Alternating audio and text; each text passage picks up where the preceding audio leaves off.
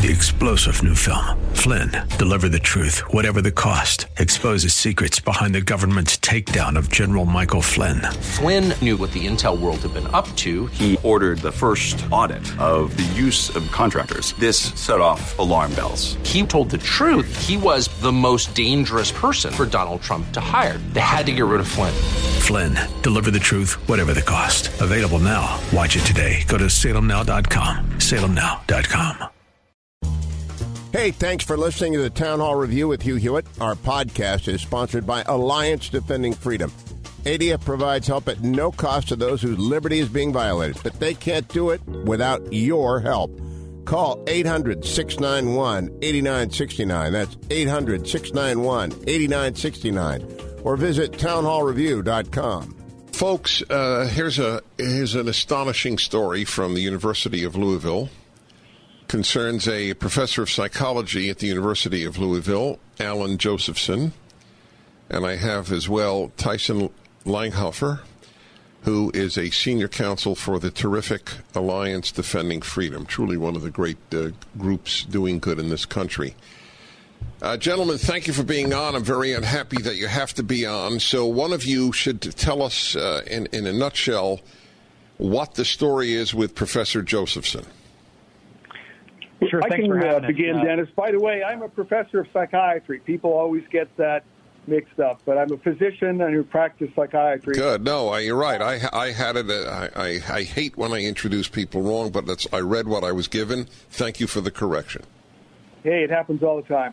Well, Dennis, what happened to me is I believe professors shouldn't fear for their careers when they accept speaking opportunities or hold differing views. And for 15 years, I led the Division of Child and Adolescent Psychiatry at the University of Louisville, as you pointed out, and I turned the program around. But in the fall of 2017, I took a speaking engagement at the Heritage Foundation, and some of my colleagues became quite upset at what I said.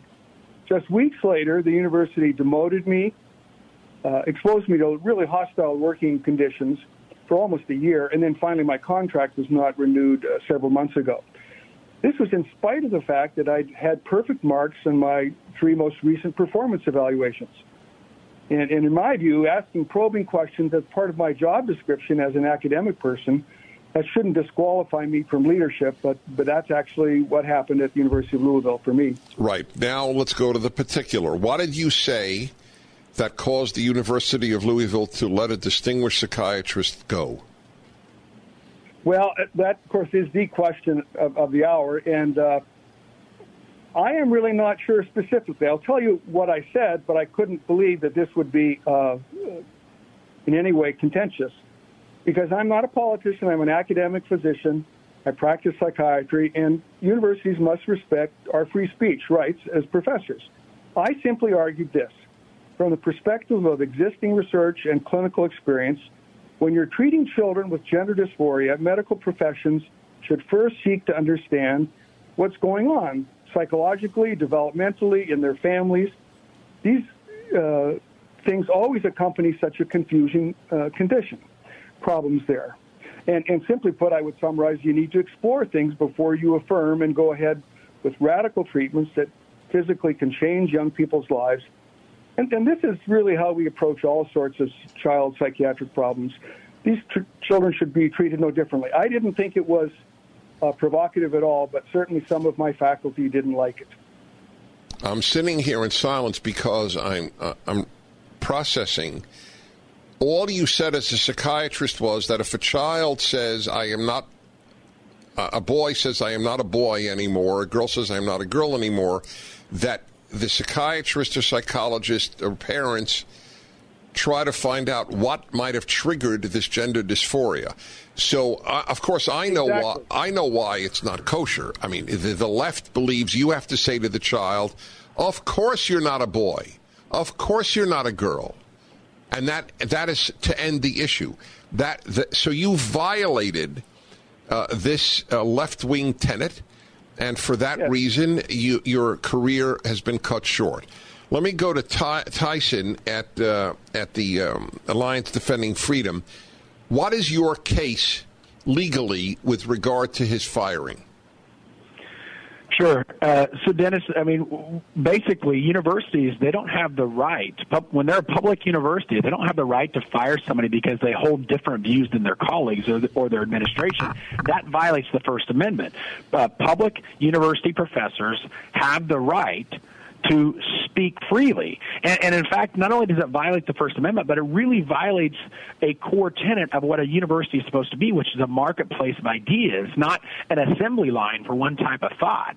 And so our claim is that the university violated Dr. Josephson's First Amendment rights by firing him for speaking a message and holding an academic opinion that was different than others, and that basically they were angry about and demanded that he be fired over.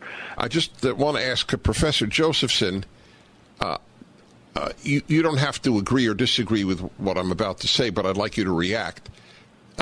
Number one, I have explained to my listeners over the course of my lifetime that everything the left touches, it ruins. There is no exception that I am aware of, not liberals, but leftists.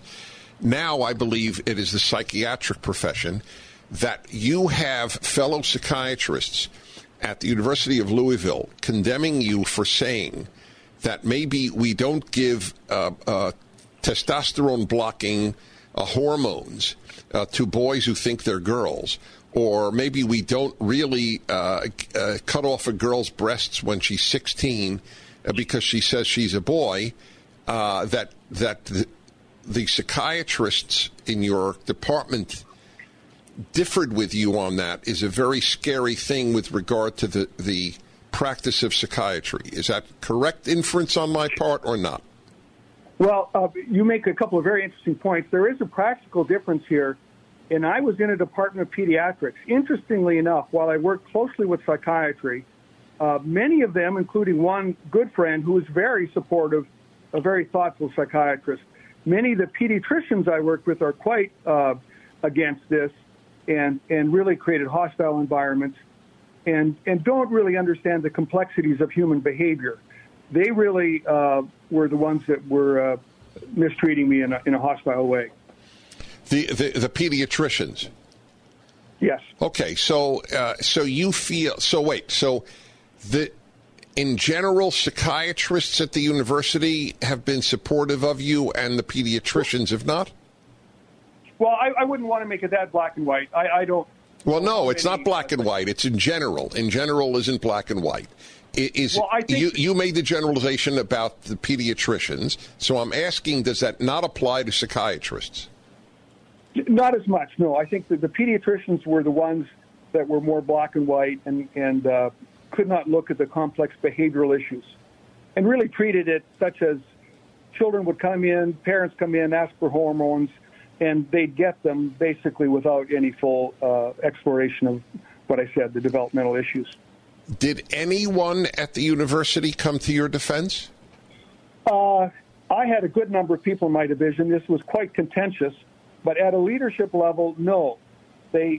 What was striking to me about this and my attorneys is how suddenly the decision was made. I had worked there 15 and a half years with exemplary marks. Everybody liked me. I was nationally known. And within a few weeks, they got rid of me as a leader. And that was just unbelievable to me. And, of course, I had to take legal action. Tyler, where is this? What is the story legally at this point?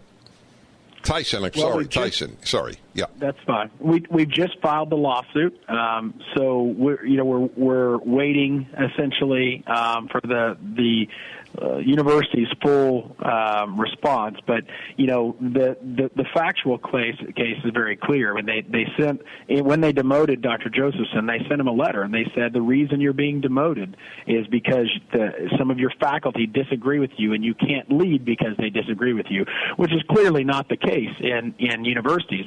There's disagreement on issues all the time. That's how these things are resolved. But they didn't give them the opportunity to resolve it.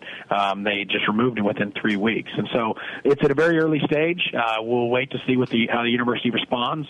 But we feel very good about it. I mean, the First Amendment's really strong on this. It's very clear that universities can't do this to professors simply because they disagree with their views. If the University of Louisville were not a public university, would you have a case? No, it would be a much different situation because the First Amendment doesn't apply to private universities, and so if a private university wants to take a certain position, on this from a messaging or from a belief standpoint, they would have the right to do that. Obviously, a religious school, a Catholic school, or some other religious school could say that we take these views seriously based on a religion, and we're not going to pursue other views. So they would have that defense. But this is a public university, and therefore the First Amendment governs in this Professor, case. Is this case known in Louisville? Yeah, the day after we filed, it was in our local paper, and it's certainly gotten around. Although, interestingly enough, the local media hasn't wanted to cover it very much, and I suspect that has something to do with politics and the spectrum of political views in the town. I want to help ADF out, even though I don't have to, but you're so good. How do people donate if they want at your website? Absolutely. Our website's adflegal.org, so that's adflegal.org. You can find out about Dr. Josephson's case and about all the other cases that we're handling. And we appreciate your support, Dennis, and all your support of your listeners. Yes, you deserve it, my friend. In 10 seconds, Professor, did any professors write anything public in your defense? At this point, it has not been particularly public. I've had a lot of support. Privately. But it's not been particularly public. Yeah, okay. Correct. Well, cowardice is the defining characteristic of the academic. Hey, thanks for listening to the Town Hall Review with Hugh Hewitt. Our podcast is sponsored by Alliance Defending Freedom. ADF provides help at no cost to those whose liberty is being violated, but they can't do it without your help.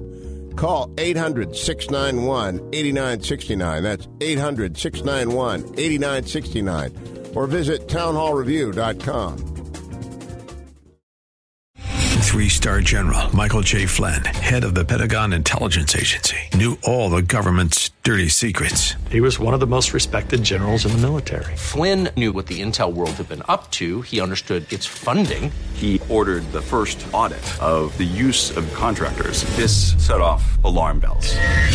The explosive new documentary, Flynn, Deliver the Truth, Whatever the Cost, uncovers the facts behind this scandal. Flynn told the truth. He was the most dangerous person for Donald Trump to hire. I find out the worst enemy that I'm going to face in my life is right here in America. They took my assessment and they wanted me to change it. And I was like, I'm not changing it. They had to get rid of Flynn. With in-depth interviews, archival footage, and never-before-seen personal records of the man behind the headlines. I just felt like I was drowning. Flynn, Deliver the Truth, Whatever the Cost. Available now. Watch it today. Go to salemnow.com. salemnow.com.